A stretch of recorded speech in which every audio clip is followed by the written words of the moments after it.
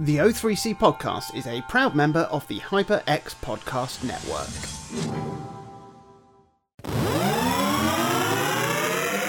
Hello and welcome to another episode of the O3C podcast, coming to you from O3C Games. My name is Jonathan Dunn and I'm joined by Chris Dow. If you're happy and you know it. And Minty Booth. Shit your pants. And we are chatting about our favourite video games. Announcement. Did you know we have and still have a Patreon page? If you head to o3c.game/support, you could pledge just £1 or £2 a month. And with that, you'll get lovely, lovely bonus stuff like episodes, deleted scenes, access to our Patreon exclusive Discord. It's a very nice place to be. And all sorts of other little bonuses throughout the year. And more than anything else, you help keep this show going. Also on that page is a PayPal link that you can chuck just the odd penny to if you fancy just a one-off payment to say thanks a lot for brightening up your Monday mornings for, at this stage, approaching 4 years. Enjoy it. Thanks. Eliminate clutter and embrace the freedom of HyperX wireless gaming gear for PC and console. Power through all the great monthly PlayStation Plus games with the Cloud Stinger Core Wireless for PlayStation. Enjoy lightweight comfort with reliable wireless freedom, so you won't miss plot points when you head to the fridge. High-quality HyperX wireless products can be found at most fine retailers, as well as online at Target, Micro Center, Best Buy, Amazon, Walmart, or shop directly at hyperx.com and hp.com. So, we are here, we're back like the Renegade Master, is it? I don't know. The Rhinestone Cowboy. That's it, yes, the Grindstone Cowboy. That was last week. Chris. That's me. More about that in a bit. We are predominantly here to amend our top 100 favourite video games of all time lists. It's my week this week to make an amendment. I'm going to be picking a game to go into the list and getting rid of a game. We've only got 4 or 5 amendments left each this season. So, yeah, it's real shit on your bum time. So, we're going to... That famous phrase. It's really get your knob out time. So, before we go on to that, we are going to talk about what we've been playing this week. And as I alluded to just then, I've actually been a Grindstone Cowboy this week. Yes. Because, Chris, you tickled my pickle with all your talk of grinding on your stone. And I picked it back up again on Apple Arcade. I was quite a way into the game, or at least, dozens of levels in, and I couldn't remember all the intricacies of what all the different enemies did and all of that stuff. So I decided just to start again. And I'm now about, 30 or so levels in. Still fun to do. It's so good. It is such a good game. It is unbelievably satisfying. I wouldn't say near sexual, as the topic got to last week, but it's just so satisfying to play. There's been a few sort of additions since I last played it. There's some new game modes and some other bits and bobs and thingamajiggies, and I can't fault it. I can't fault it. It's just so good. I think it is the best mobile game, I think. Wow. I've said it. Oh. I've said it. It's a game that's made to be played on a mobile. That is the best, I think. And, I love it. What else have I played? Not much, because I spent the last week playing through the game that I'm going to be talking about later on. Oh, I always like those. A little treat. I genuinely didn't think I was going to. I was like, I'm not going to have the time. And I started writing my notes for it. And then I was like, I've got to play it. But the biggest game that I played was Where Is My Switch? Which is a game that had increased in difficulty since buying a Steam Deck. But more about that later on. But I'm very, very glad to have got back into Grindstone. And I'm going to keep playing that here and there. Odds and sods, stones and grinds. Great stuff. Minty, what have you played this week? First of all, starting with the Vital Bracelet, a little bit of an update there. I thought I'd be sneaky and I'd try and finish 2 cards in one by doing something called Jogress. I don't think it's a play on the words jog and progress, because I don't think the word was created just for the Vital Bracelet. From what I can tell in my limited research, it is just a word that is in the Digimon lexicon, which just means fusing 2 Digimon together. So there's the thrilling backstory. What I thought I would do is, I've got two cards that are very similar, and the last Digimon on both cards is exactly the same. It's Omegamon Svart. So I thought, I'm going to fuse two Digimon from each of these cards. I'm going to fuse them together into this Omegamon Svart, and then I'm going to stick it back onto my companion app, and I'm going to complete two cards in one go. Boom, done, great. Well, it doesn't work like that, I've realised, so I've got to do the whole thing again and just swap the two Digimon around so that I can get Omegamon Svart onto the second card there, but hey-ho, big problems in my life, so thoughts and prayers needed. Thank you very much. You're welcome. If for anybody who's confused and thought Minty was just talking gobbledygook, don't worry, he hasn't had a stroke. Yes, and to be honest, it is gobbledygook unless you understand what I'm talking about, which is kind of... That's the nature of language. It really is, isn't it? That can just be applied to anything. As Chris Tarrant used to say, it's only easy if you know the answer. That's it, yeah. What a phrase to apply to our podcast.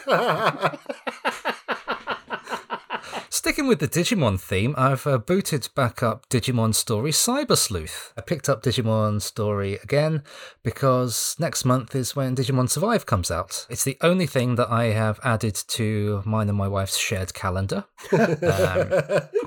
So I am looking forward to it quite a lot. So anyway, getting back to Digimon Story Cyber Sleuth, I left it in a very good place. I've only got 3 Digimon left to discover and 5 left to register into the field guide. So I've seen 2, which I haven't acquired yet, and I've still got 3 left to discover. Ooh. Or I did, because I forgot to save after a good 40 hours of training Digimon whilst the Switch was in sleep mode. Oh, Minty. I started the system update for the Switch on autopilot without saving, and I lost a few new high-level Digimon, which I'm a little cheesed off about. I would be too. That's you hate to see it. Yeah, but then I realised I didn't actually do anything to get these Digimon. I just let the game run in sleep mode and let them just fuck around on the farm and get stronger that way. Like none of these Digimon needed to be actively trained, because it was just a case of leave them, let them get to level 99, and all the stat parameters that they need to reach will be achieved by virtue of them just being so very, very strong. I didn't have to sort of go into the game and tweak their strength or their intelligence or anything. It was very much just a stick the metal key in the mouse's back and just let it go off in its merry way. I'm not that bothered about it. I'll just leave the game running in sleep mode for another 2 nights and just pick the game up again maybe at the end of the week. Been playing a little bit more Turok 2 on hardcore mode. Nice challenge. Looking for secrets as well. I've never really gone for looking for secrets in a Turok game. It's very much just been like, oh, shoot the dinosaur hybrid, shoot the huge spider, shoot the weird fixation on this strange race of extremely large insects. It's very much been just a gentle run and gun type game. So yeah, just going into it with more of an explorer's heart has been quite nice, and I kind of have to have that explorer's heart mentality because I certainly can't make very much progress very quickly because it's difficult, it's tricky. I'm bad at shooting games, but I'm blasting my way through slowly, and yeah, still having a lovely time with it. I completed the Punishment Due, that Quake add-on I talked about in previous episodes. Only 5 levels. The penultimate level was the one that I was playing when we recorded last, and I talked about it. It was a really lovely, big, cohesive level with distinct parts that still felt like they linked together and were just part of a whole level. It was just interconnected rooms with a huge tower in the middle where you had to press 10 buttons to lower the lift incrementally to get the gold key and move into the final area. It was great.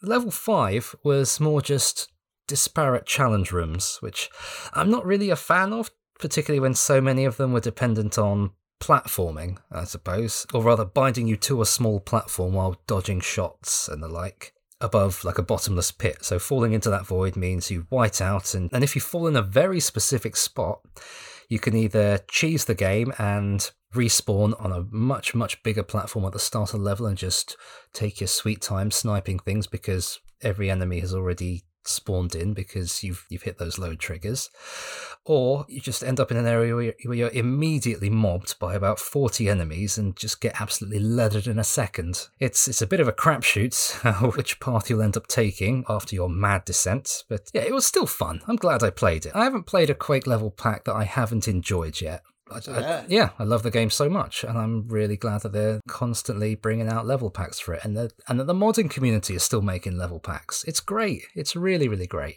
The last thing that I'm going to talk about is this. I've been on a bit of a crap mobile game app bender this week. Good to know. So, yeah. So as well as Conquer the Tower, which I talked about, I've also downloaded a game where it's the exact same game, but instead of towers, you're just territories. So it's just, what if a tower was smeared, really? I've downloaded a couple of those running games where you play the prick in the morph suit and you have to like do different things, and you can get taller, or you have to run away from zombies or whatever. The sort of thing that's in 99% of every app ad ever now, which are not fun in the slightest, I'm sorry to say. There have been a couple of standouts though. I'm playing a game called Gun Sprint where you play, wait for it, a gun. Oh. Your only method of locomotion as a gun is firing a bullet and using the recoil to propel yourself in an arc across a course. Well, that sounds quite fun. Yeah, that's quite a nice idea. Sort of like desert golfing. A bit like desert golfing actually. It's more a golf game than a gun game. But yeah, it's like the levels are very, very short, and there's only a couple of things that you have to shoot in each level. And there is still that pestilence of an ad after every single 3-second level, but it's still a nice, fun, silly little thing to dip into. And to be honest, just watching the way that you just whang a gun across each course is probably some of the best physical comedy I've ever seen in a game. Like, I saw the ad and I was like, well, this is hilarious. I've got to play this. Have you seen, there's an indie game, which I think is still in development, but I've seen clips on Twitter enough times where you play a person who's sat in a wheelie office chair and you can only move around the stage by firing your gun. So it's basically the same principle. I have seen this. Just locomotion comes from shooting and recoil. But I don't know what it's called. Something like, I don't know, I'm not going to try and guess. But that's some homework for someone. It could be a more nicely realised version of the gun mobile game. Oh, that sounds good. Yeah, that does ring a bell, actually. I don't know if it's that game specifically or whether it's like a Jackass clip where they're doing that on wheelie chairs with fire extinguishers. Could be either. Quite possibly. Yeah. And the last game that I've been playing this week is a nice game that I have been playing in tandem with my wife.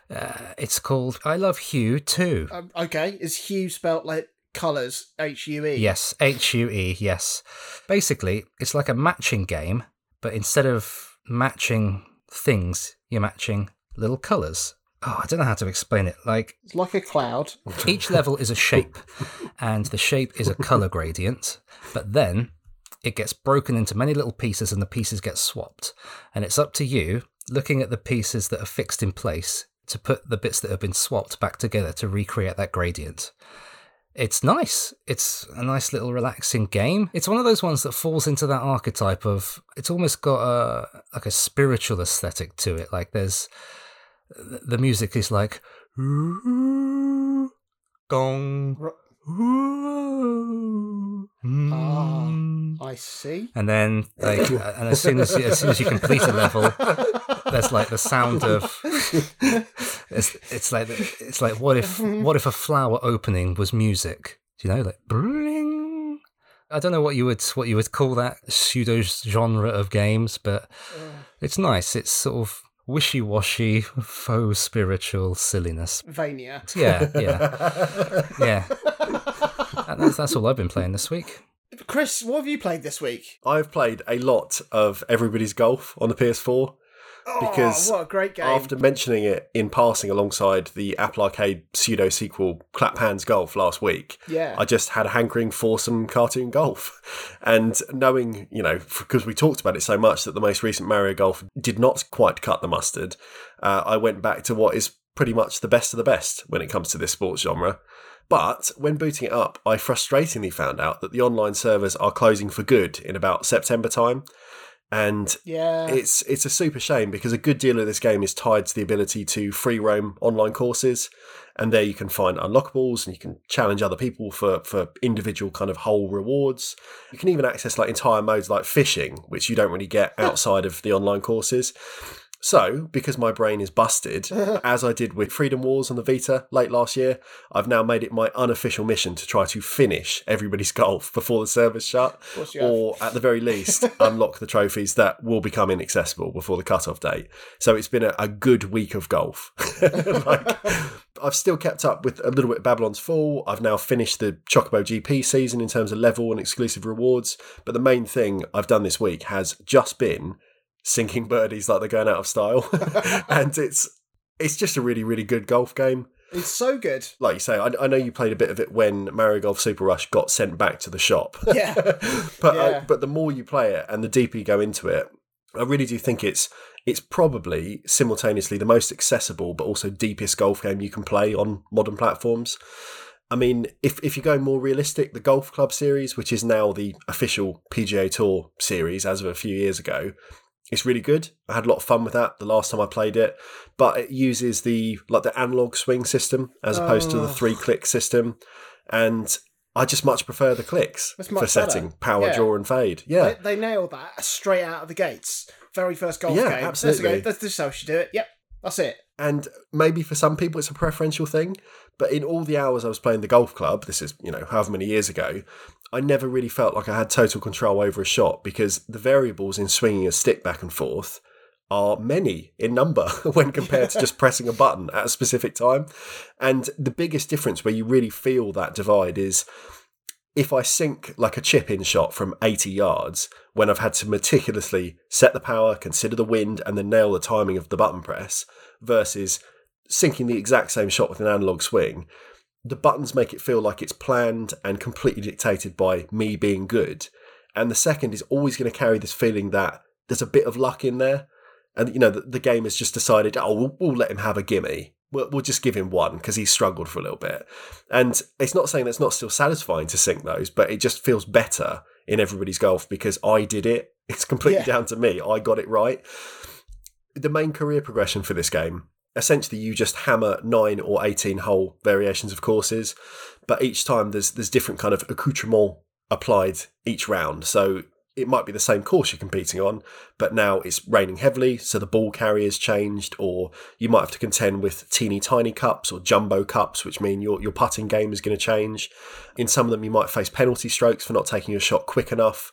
But, even though the core of each hole is still just setting a direction and then going through that 3-click motion, there's enough of these changes to keep it fresh and exciting to play kind of a couple courses a day, and I haven't got bored.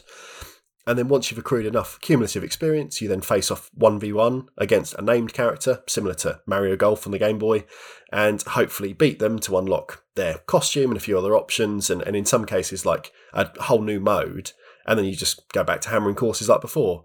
And it's just been a really, really satisfying loop to play in the evenings because it doesn't take that much commitment to just blast through 18 holes. It's like 20 minutes and done, and then I can go and do something else. Is it a better game than Mario Golf on the Game Boy Color? Probably, but I mean, it scratches the same itch, certainly, I'll say that, because it is a cartoony knockabout golf game. There's extra activities in kind of the adventure mode of the Game Boy game, so there's a little bit more there maybe. What Everybody's Golf gains in terms of having more customization, say, or bonus features or fidelity or online whatever, it just loses a bit of Mario Golf's purity, so I still think I prefer it if I had to pick one. And also, because of how modern games are, considering how much of Everybody's Golf is about to be shuttered, in a few years, if I had to just have one golf game to play on a desert island, I'd take Mario's Golf, because at least it's going to work. None of the game is going to have been hobbled by the fact that they couldn't be bothered to pay the server costs on Sony's end. I think it's a real shame that we'll probably never get another Everybody's Golf game again, or certainly not in this style, because Clap Hands seems to have just severed ties with Sony after working with them exclusively for like 20 years. And Japan Studios, which were the first-party Sony team that supported this particular golf entry, they were shut for good in 2021 as well. So I don't know who is carrying this candle if it's to continue as a series. And it's really sad because I think it's really good. And Everybody's Golf game I've played, back to the PSP, to the Vita, to the PS3, to now the PS4, they're really good fun. And there's not really an analog for that now that Mario's Golf has kind of shit the bed as well. Either way, I'll let you know over the next few weeks how I get on with my trophy challenge. the main thing I need to do online is catch certain fish that are exclusive to the live online courses, but I can't catch them all until I've beaten a certain Versus character in single player, because he gives you some like magic bait or rod or something. So it's a bit of a back and forth grind at the moment to get the things I need in single player so I can tick off the stuff online. But I'm confident I will get there because it's fun enough, and I don't think it's that big a commitment really, bearing in mind I've got a few months to do it. As a final little thing, as a tiny tease, Georgia and I have been playing a game for some time that I've not mentioned on here, and we are nearing the end of this game that we've put little chunks of time into for months now.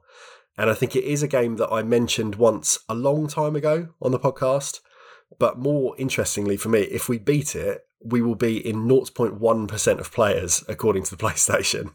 So if anyone wants to take a guess, listeners at home, let me know. And mainly because I'd be interested to know if everyone switches off when I talk about C-tier nonsense games, or if it's just you, Jonathan, who boots the Steam Deck up every time. What was that? So if anyone wants to have a guess at the game that me and Georgia have played together for a long time, that we will potentially beat and be in a very, very small percentage of players who have done so, send me a message on Twitter and we'll see what we get. So, do you guys want to know what my amendment is? I do. This week. I do. I do, and I want to hear you talk about it. Now, I've spoken several times already this season about the games that define me as a gamer, and how that when we did our initial top 100, those games were very, very different to what they are now. And it's part of what's bringing me so much joy with amending these lists, is cultivating a tapestry of video games that forms an accurate portrait of who I am. And every game I add in adds a new detail, and it's also then been good to prune a few stray threads along the way just to tidy it all up. And my amendment this week is for one of these games that really sums up many, many things that I love in games today, and it's a game that represents genres, game mechanics, and aesthetic styles that just make my heart glow. Metroidvanias and Souls-like games seem dime a dozen these days. Not only have we had legitimate entries in those actual series, but it seems every indie developer under the sun has tried their hand at fusing those two genres together. I spoke last week about how Jedi Fallen Order successfully married those two genres in 3D, but the marketplace is absolutely rife with 2D Metroidvania, Souls-like adventures with gorgeous hand-drawn arts that all of those words have lost any sense of what is special about them. And I think that is because Hollow Knight did it best. Oh, okay. And everything that has come since has tried to live up to that. Other indie developers saw what an indie developer could put out and thought, yeah, we could do that. They couldn't. They haven't, and they can't. Join us next week. The wonderful thing about Hollow Knight is that despite the fact that hundreds of games trying to be it have come and gone since its release, nothing has diluted or dulled the effect that Hollow Knight had. Like, one of the things that really helped to set Hollow Knight apart is its aesthetic theme. They decided that it was going to be set in the world of insects, largely underground, and the consistency of that aesthetic is maintained throughout this absolutely enormous world. The different groups and races of inhabitants are simply different bugs. The way they've formed factions and have terraformed their local habitats form natural variety in the landscape, and it's touched with this glorious, gorgeous, fantastical design that brings everything to life so magically, with beautiful, intricate architecture, statues, palaces, homes, arenas, settlements. It's stunning. I mean, it looks stunning. Everything is hand-drawn and animated traditionally, so it all moves beautifully as well. And the soft glow of the lighting in the game makes you feel buried and free all at the same time. It's such a tantalising world to explore, and because it's a Metroidvania, you always need to be pushing the limits of what your abilities can do. Can I actually make it over that rock, or do I need to come back when I've got another movement mechanic unlocked? But it feels wonderful to explore, and despite everything being drawn from the same murky design trough, and you can easily get turned around in its terrarium-esque burrows, it's always quite sort of clear where you are, what realm you're in, and, you know, where you want to go next. It's beautifully balanced in that respect, because it's not afraid to let you be lost, because that's part of the thrill of discovery and adventuring. but it subtly guides you back to, where you need to go next without having, big waypoints and markers on the map. And like the best games, you're really rewarded for your exploration too. It might be, finding a whole new area, or finding a little secret, or it might be just the unwritten discoveries you make as you piece together this world whilst you explore it. And, in your mind, you start to get a sense of how this world works and how it all fits together. Like, there's this one place that I found, it's called the City of Tears, and it's called the City of Tears because it's always raining in this settlement. And then, like, much, much later in the game, you find this this beautiful, tranquil lake, and when you look at the map, you realise that the lake is sat above the City of Tears, and then you see just how those, like, different ecosystems actually connect and flow. But that's not, it's not sort of said outright. It's just so beautifully detailed that, you just, it's wonderful. But the atmosphere the game creates is extraordinary. I know me and you, Minty, spoke before about the atmosphere in Metroid Fusion, and how even playing a game on a tiny little screen on a handheld, even if you're on like a busy, brightly lit public transport, it's going to feel like you're playing a game in VR, and Hollow Knight's like that. It's just so immersive, and the beauty of the aesthetics, the lighting, the sense of style, coupled with gorgeous sound design and music, it just comes together to make just a really beautifully grim experience. It creates this tantalizing world to explore, and it encourages you to do so, and that's just a really lovely thing to see done right in a game, where you can just enjoy being in this world and peeking around in every nook and cranny without necessarily a motive or a goal that you're working towards, just being lost in a world. And there's a system in the game, like the way that you manage your health and your healing in the game, it works really to its advantage to help you keep wanting to explore just a bit further and a bit further. I spoke about something similar actually in Elden Ring when I was playing that. I mentioned that like when you're in the main sort of overworld, you could recharge your healing flask by killing groups of enemies. Yeah. And that helps you keep exploring rather than sort of panicking and retreating back to your nearest save point to recover health and, respawn all the enemies. And Hollow Knight has a similar sort of thing whereby like every strike that lands on an enemy fills your soul meter, and then you can focus your soul to heal yourself. And you can also use your soul to cast spells and do big attacks and stuff like that. So you're constantly sort of weighing up how best to use it. But it means that if you find yourself on the verge of death, like you've got like one heart, not heart, but health container left, one hit away from being killed, and you're facing up against an enemy, it's an instant risk-reward situation where, if you can kill it, you can probably get enough soul to heal yourself another health container and carry on and try and do that again. And it just makes you want to keep pushing through and pushing on, rather than just backing out. And I want to return just a little bit to the audio soundscape of this game, because it really is astonishing. Like the level of detail that's in there is mad. Like you can hear every clickety-clack of insect feet and beetle shells rattling and spiders creeping, scuttling anomalies in the darkness, wings flapping, flies buzzing. Everything is in there, and it's quite hypnotic. And they don't overwhelm you with music either. The music is gorgeous in the game, but it's sparse so that you can enjoy just this natural soundscape that is existing in this world. And there are also so many audio clues to find hidden things in the game too. Like it's easier to hear the sound of some loose ground below you that you could smash through. It's easier to hear that than it would be to perhaps spot a little dust cloud fly up as you run over it.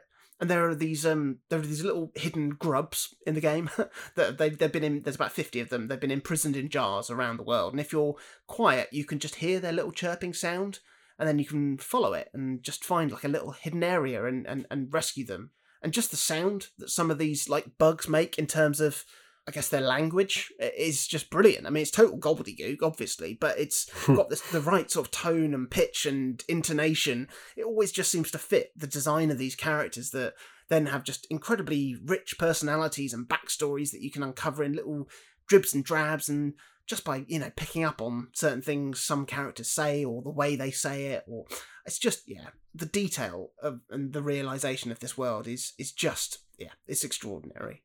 The only thing that really stops you exploring is how incredibly dangerous it all is, and this is kind of where the Souls-like element comes to play, because I know that like calling something Souls-like is just lazy shorthand for it's really hard. But that's not what it's about.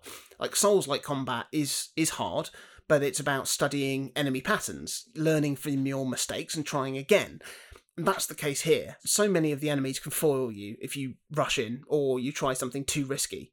You always have the tools at your disposal to overcome pretty much anything that stands between you and your way forward. It's just about patience, contemplation, and a bit of skill. It helps that it borrows the currency drop death run mechanic from, the Souls games, where if you die, you drop all your currency, which you can spend on various things, and you get one chance to get back to that point, defeat your evil shadow to reclaim your hoard of Geo, it's called in the game, or else, they'll be lost forever. And it's a brilliant mechanic. It's genius in Dark Souls and Elden Ring and all of those games, because it means that if you reach a point and die, unlike another game where you might just quit and put it down, you don't want to miss the chance to go and reclaim your dropped XP whilst, the scenario is still fresh in your head. And if you do make it back and regain your XP, then you want to push even further and see what's beyond that. And that gameplay loop is just so addictive. And the way the combat in the game evolves is really, really good as well. Like, you just have a simple nail as your weapon, and you use that to obviously attack enemies, but you can also attack downwards, which can result in you bouncing off an enemy or an obstacle to help you gain additional height. And you'll learn additional moves to help you improve your combat and, obviously help you get around the world a little bit easier and a little bit quicker. But I mean, the main thing that helps you level up is just practice. Like, you'll find a route that is too tricky to get through, so it doesn't matter. Go somewhere else for a bit. But then you'll find when you go back to try that route again, you'll feel like you've got a new ability or you've gotten stronger, but you actually haven't. You've just got better at the game. But it also does feel incredibly satisfying to execute just the simplest of combat mechanics with, I don't know, it's just a lovely combination of hit stun effects and those hand-drawn animations giving fighting, like an almost graphic novel feel to it. And sound design in the combat as well, just making it feel like you are an insect fighting through these sinews and strings of this world.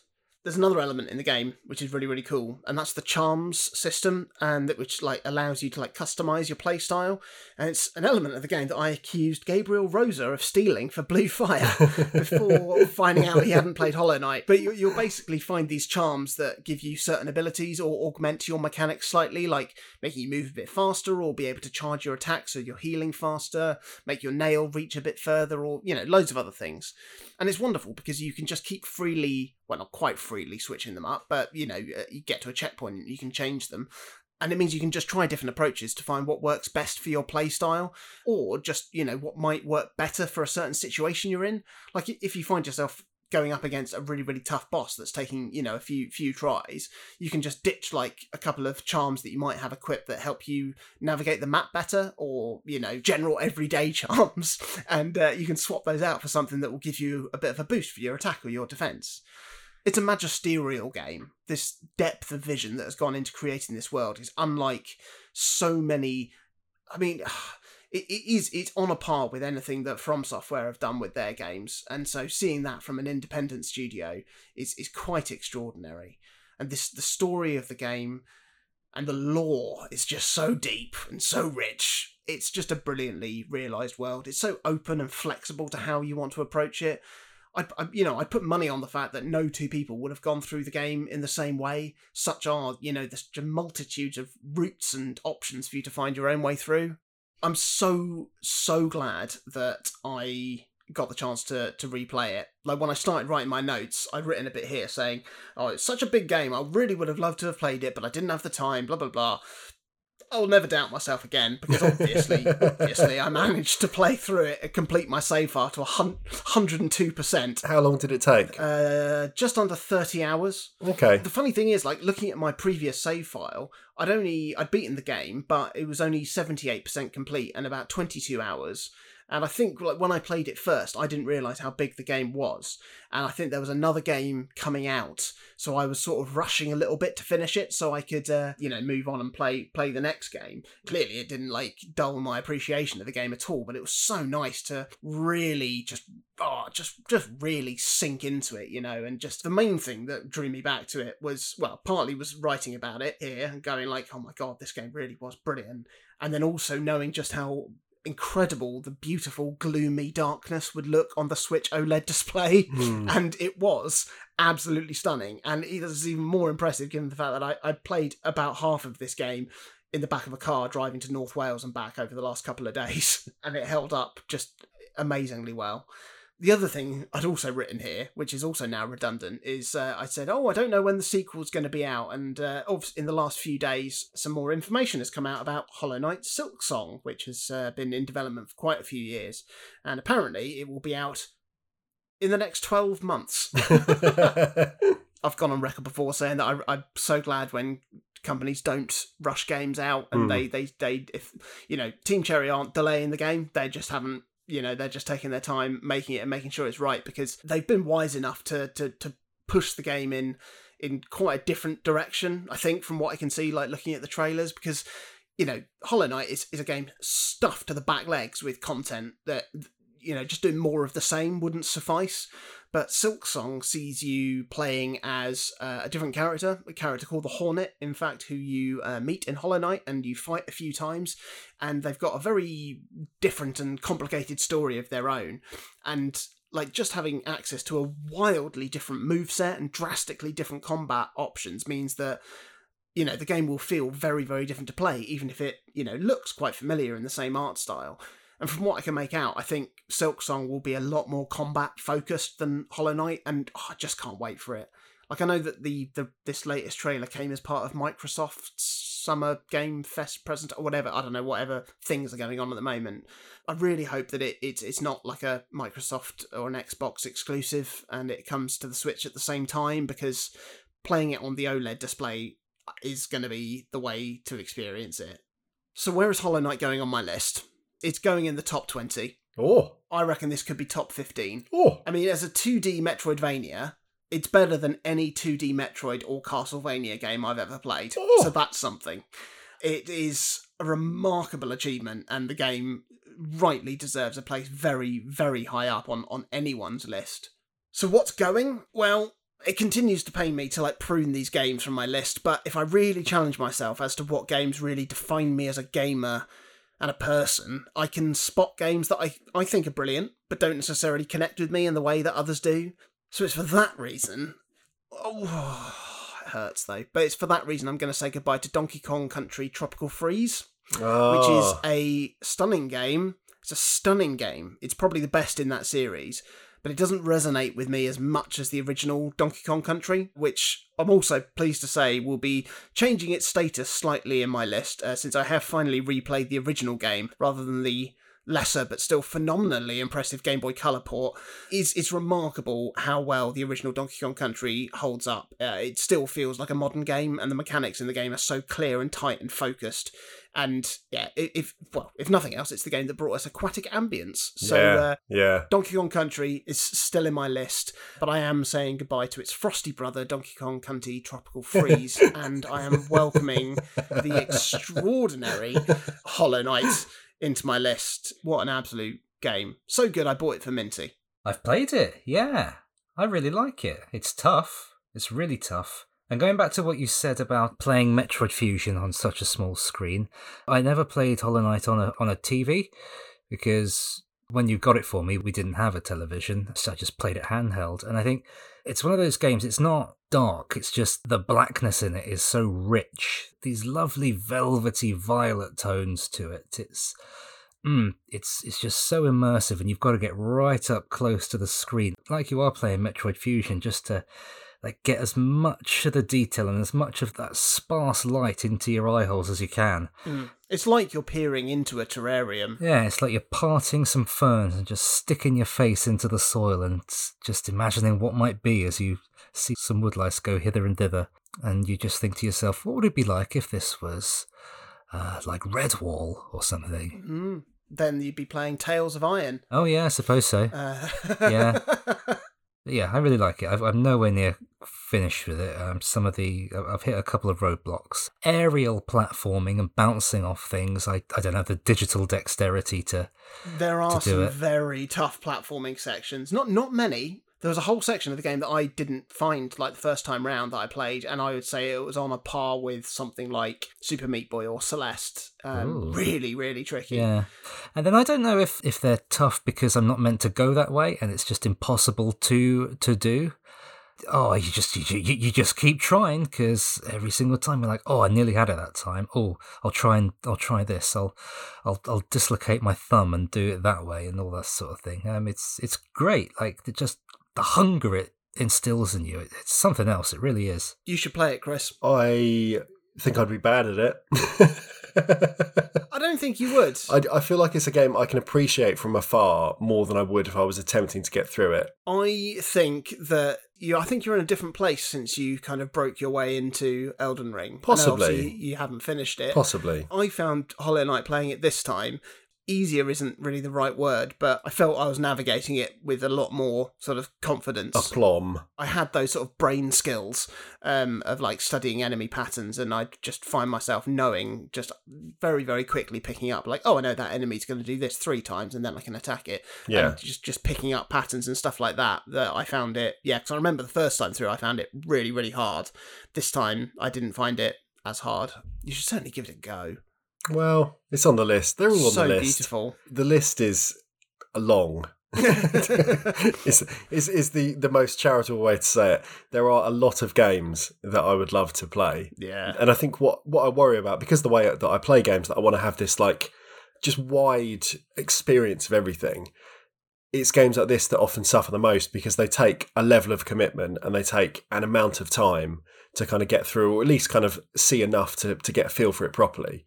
And I think that there's always the chance that I do games like that a disservice, because if I do put it in, I could play it for an hour one evening and then it might just fall down, for something else weird or something else rubbish a lot of the time. And that's not always fair. I think I don't give some of these games the shake they deserve. And I feel bad about that. Good. You should. So, there we go. That was my amendment this week, and it was Hollow Knight. What a game. Have you played Hollow Knight? Let us know. Let us know what you think of it. Let us know just how brilliant it is. Put some pressure on Chris to play it. Nothing like a bit of peer pressure to get that man to do things. Love it. If you've enjoyed this episode or enjoyed any of our episodes, please do review the podcast on your podcast platform that you're listening to on, and share the podcast on your social media platforms. It'd be great to get some a swathe of new listeners in. And do check out our support page, o3c.games/support, if you fancy pledging a few pounds our way, throwing us a few quid on PayPal just to help us keep going. We'd very much appreciate that. And just check out our website, o3c.games. Loads of great articles on there, video content, just loads of great stuff to look at, read, see, hear and do. You can also reach out to us individually. I'm on Twitter at Jonathan Dunn. I am at Chaz_Hodges. And I'm Clement_Boo. We're also at O3C Games on everything. If you want to get in touch with us, please do. Let us know what you're playing. Let us know what you're not playing. Let us know what. And join us next week, where Minty will be amending his list even further. Okay. Pampanada. And now a word from our sponsor. And now a word from our sponsor. And now a word from our sponsor. Hey, Joe, Brandon, do you want to review everything? No, Yes. no. Hang on. That sounds like a lot of work. It's not. What do you mean? Yeah, it's not. Podfred Review, the podcast where we review everything and anything and get lost along the way. Find this podcast and more on the HyperX Podcast Network. Video Death Loop is a show where we watch a short clip on loop until one or both of us can't take it anymore. Each week, one of us picks out a video the other does not know about, to their dismay. Video game cutscenes, TV show openings, music videos, and occasional horse videos are just some of the clips we've ran, and we're 5 seasons in. Check us out every Friday. Eliminate clutter and embrace the freedom of HyperX wireless gaming gear for PC and console. Power through all the great monthly PlayStation Plus games with the Cloud Stinger Core Wireless for PlayStation. Enjoy lightweight comfort with reliable wireless freedom so you won't miss plot points when you head to the fridge. High quality HyperX wireless products can be found at most fine retailers as well as online at Target, Best Buy and Amazon.